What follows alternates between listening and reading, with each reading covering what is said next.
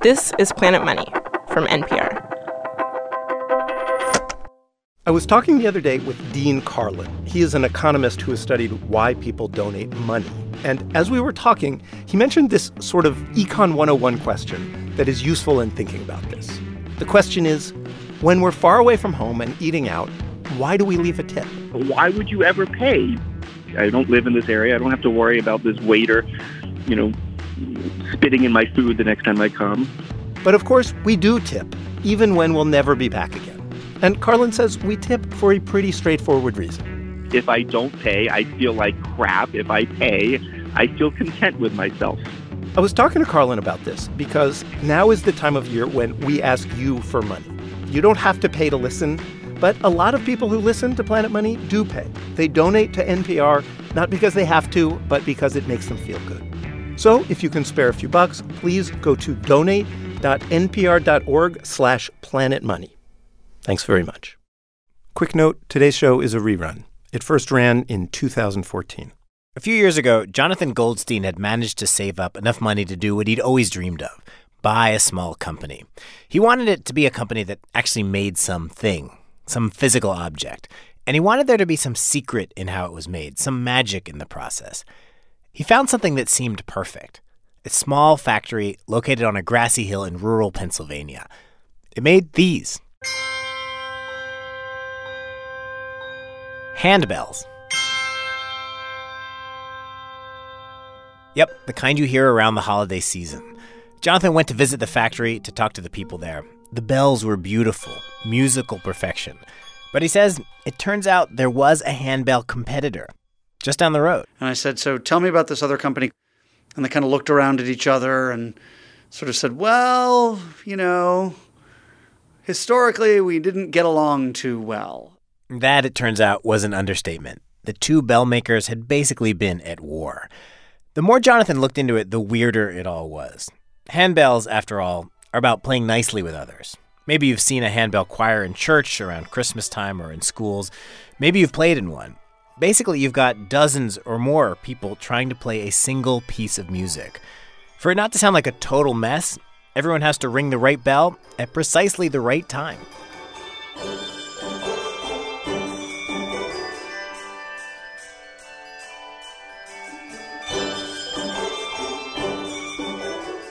Hello and welcome to Planet Money. I'm David Kestenbaum. Today, we have a special holiday show for you about the epic, decades-long feud between the two companies that make just about every handbell in the world and how they eventually made peace.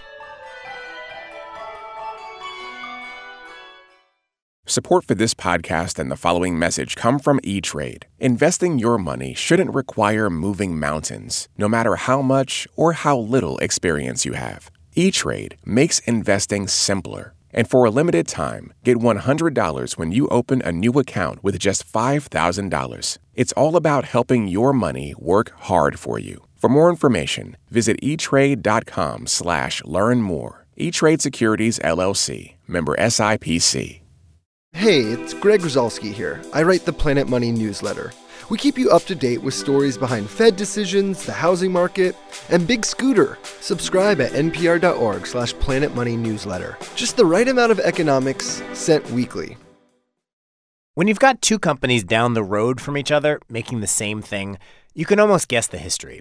Originally, there was just one company. Something happened. Maybe someone got angry, somebody left, and they started a second business, a competitor.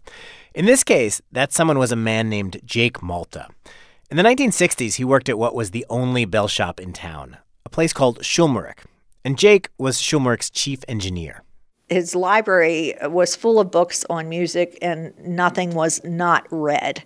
Everything that you could see in his office had been read and reread. This is Jake's daughter, Joanne Malta.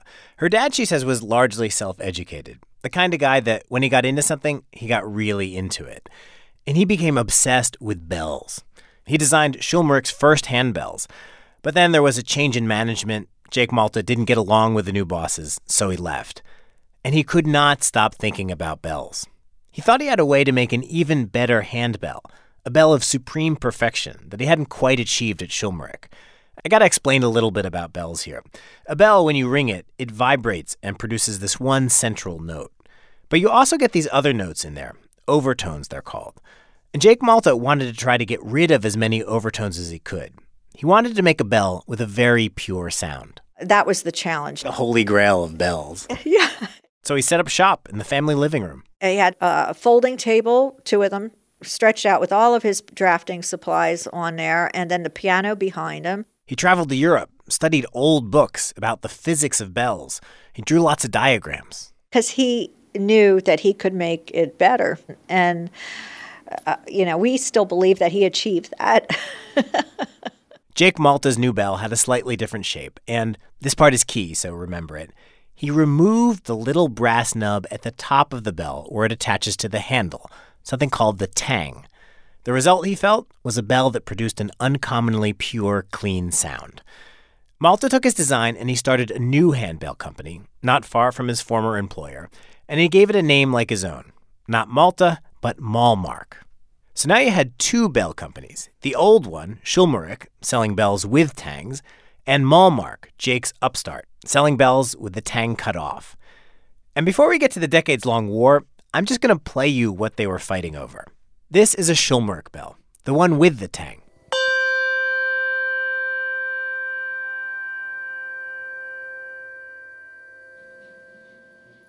And this is a Malmark bell, Jake's new bell, with the tang cut off.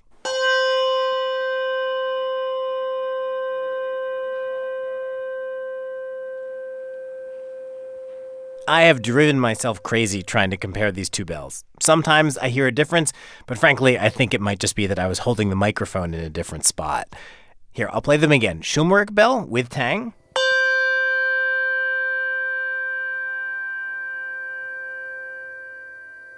Malmark bell, no tang.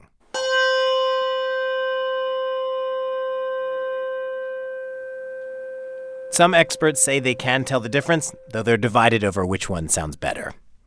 The Bell Wars arguably began in 1976. Here is one of the first shots fired in the war. It's an ad by Schulmerich, trying to make the case that their original bells with the tang were better. Here, I'll read. All Schulmerich bells have a tang. This is the raised crown at the top of the bell that gives the tonal brilliance. The Malmark bell, hereafter referred to as brand M, touts the tangless bell, saying it is a new concept in handbell design, tuning, and performance. In reality, they are weakening the tonal quality and doing it even more when drilling a hole for the handle placement. This ad infuriated Mr. No Tang is Better, Jake Malta, at Malmark. In fact, the reason the text of this ad still exists is because it was recorded in legal documents. Jake sued his former employer over it. Now, court cases are a chance for both sides to have their say and to have someone impartial weigh the evidence, so you can just move on. And in this case, the 2 bell makers did settle. And they came up with a solution that seems like it would put all this behind them. Both sides agreed not to compare their bells to the other's bells, which seems like a fine idea, unless, of course, you are in the sales department. It's your job, after all, to go out and talk up your bell. Kermit Junkert was in Schulmerich's sales department. He says these were kind of terrifying times because, remember, neither side was supposed to compare its bell to the other's, which means he couldn't say, for instance, our handle is solid, theirs is hollow. So the lawyers came up with a workaround, special kind of awkward phrases the salespeople were cleared to use. For example, our handle is not hollow. Well, by saying it's not something, you would refer or infer that someone else's handle is hollow. It's like you were indirectly trash-talking the other one. Indirectly, of course. I mean, literally, there were legal teams that would write, here's what you can say, or here's what you can't say.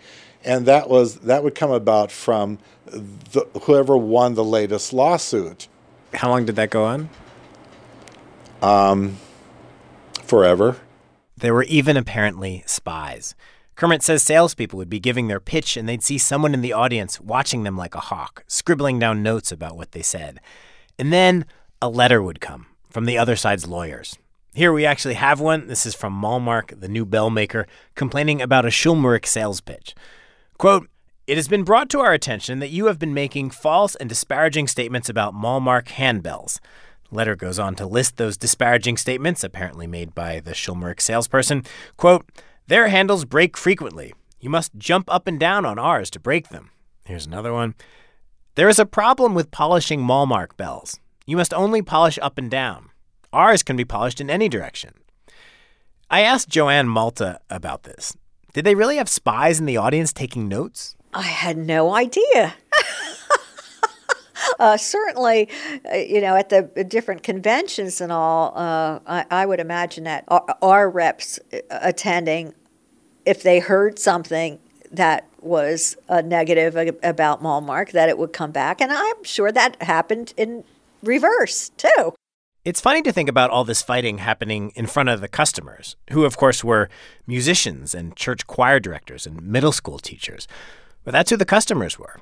And the salespeople weren't trying to just sell single bells. They were trying to convince an entire choir to exclusively ring their bells only. Go all tang. Or no, go no tang. And when Malmark or Schulmerich succeeded in selling a whole set to a big-name bell choir, they'd brag about it. The music you're hearing right now, this is the Arsis Handbell Ensemble. All Malmark bells, not a single Schulmerich.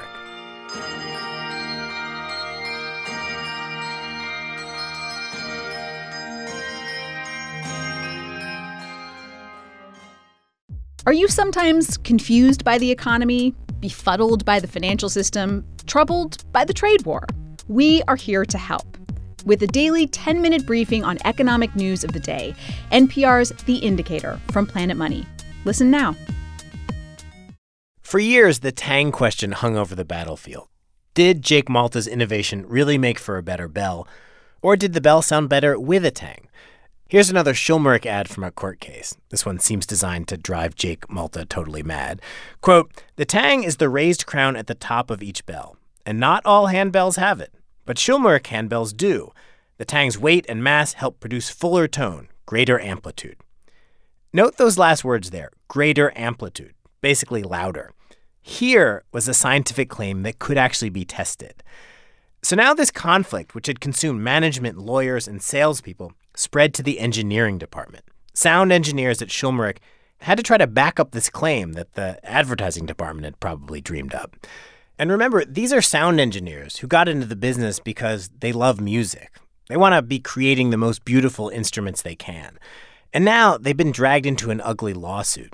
They had to build all this testing equipment, including a robotic ringer that hits the bell with exactly the same force every time.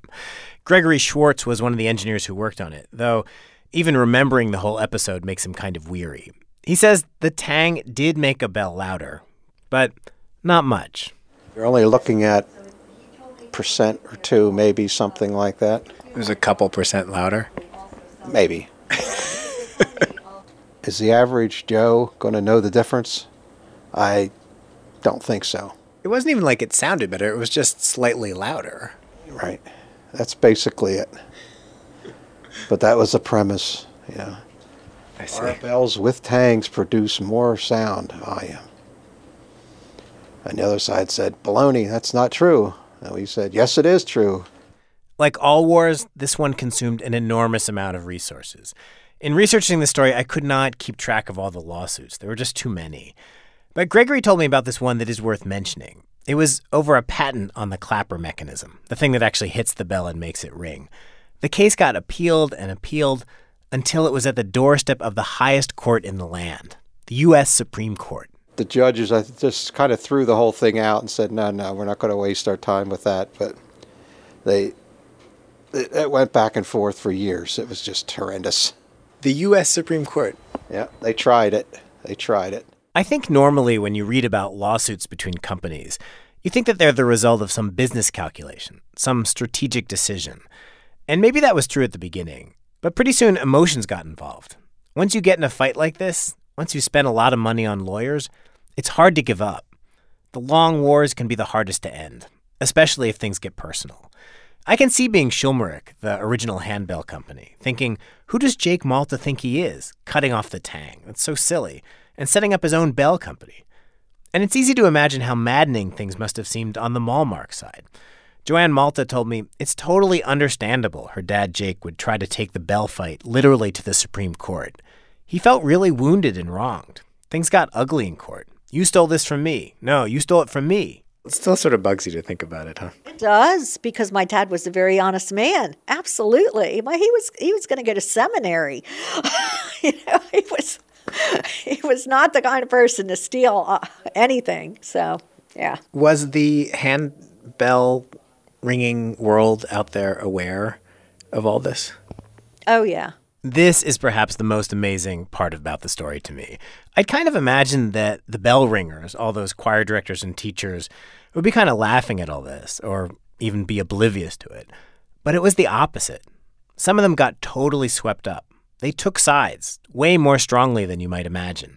People at both Malmark and Schulmerich remember various incidents. Here's one story from the Malmark side, told by Tim Schubach, who had gone to an industry meeting. I had, unbeknownst to me, mistakenly said hello to a Schulmerich customer from our booth. The customer continued to walk by, and over their shoulder, not even stopping to acknowledge me, said, "We're Schulmerich ringers," in a very kind of condescending way. In the end, after many, many years of the courts throwing up their hands, Malmark had a kind of victory.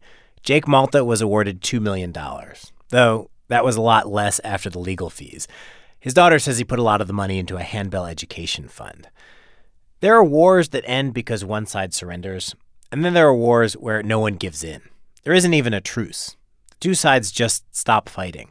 A day passes, then a year, then another year. Jake Malta, the proud perfectionist engineer, head of Malmark, eventually passed away. And so did the people calling the shots at Schulmerich. A younger generation took over. Tim, who you just heard, came to run Malmark.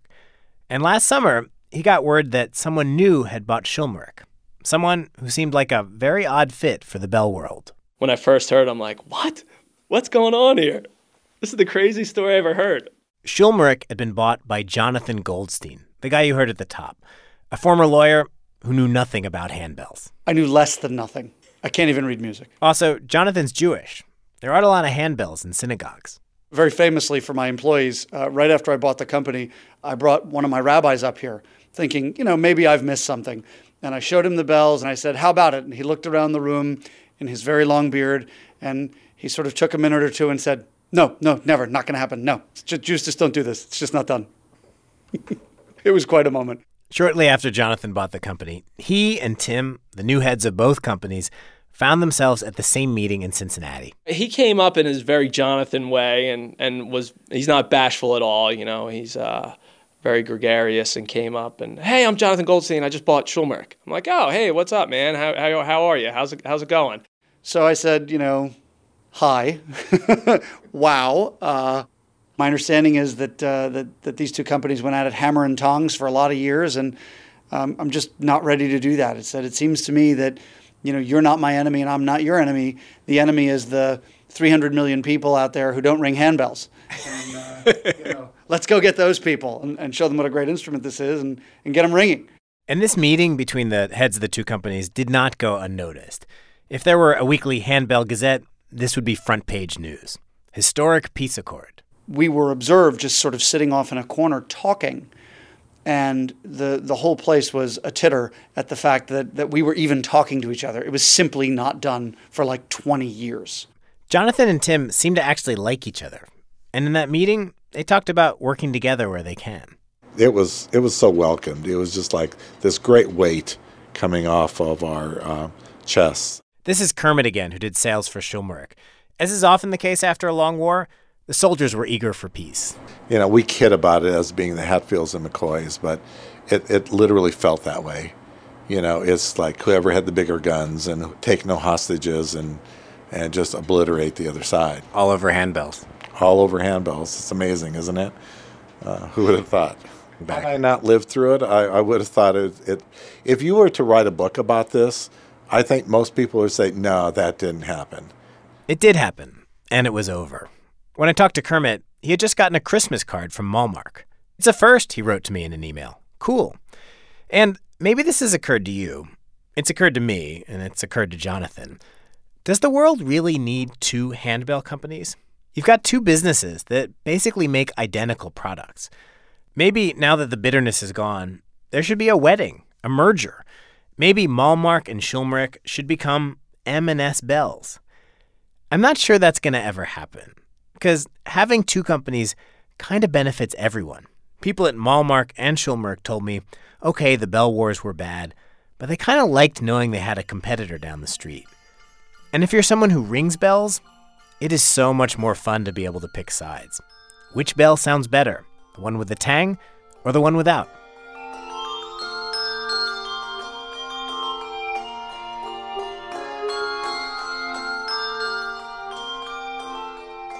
This is the Sonos Handbell Ensemble, one of the few choirs that mixes Schulmerich and Malmark bells.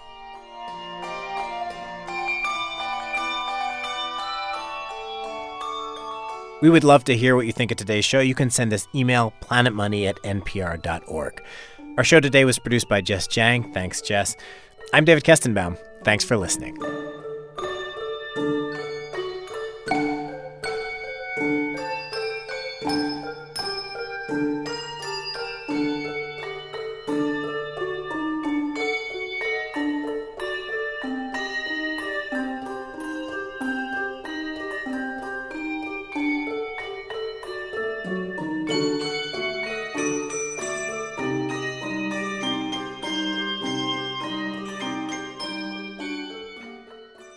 This is NPR.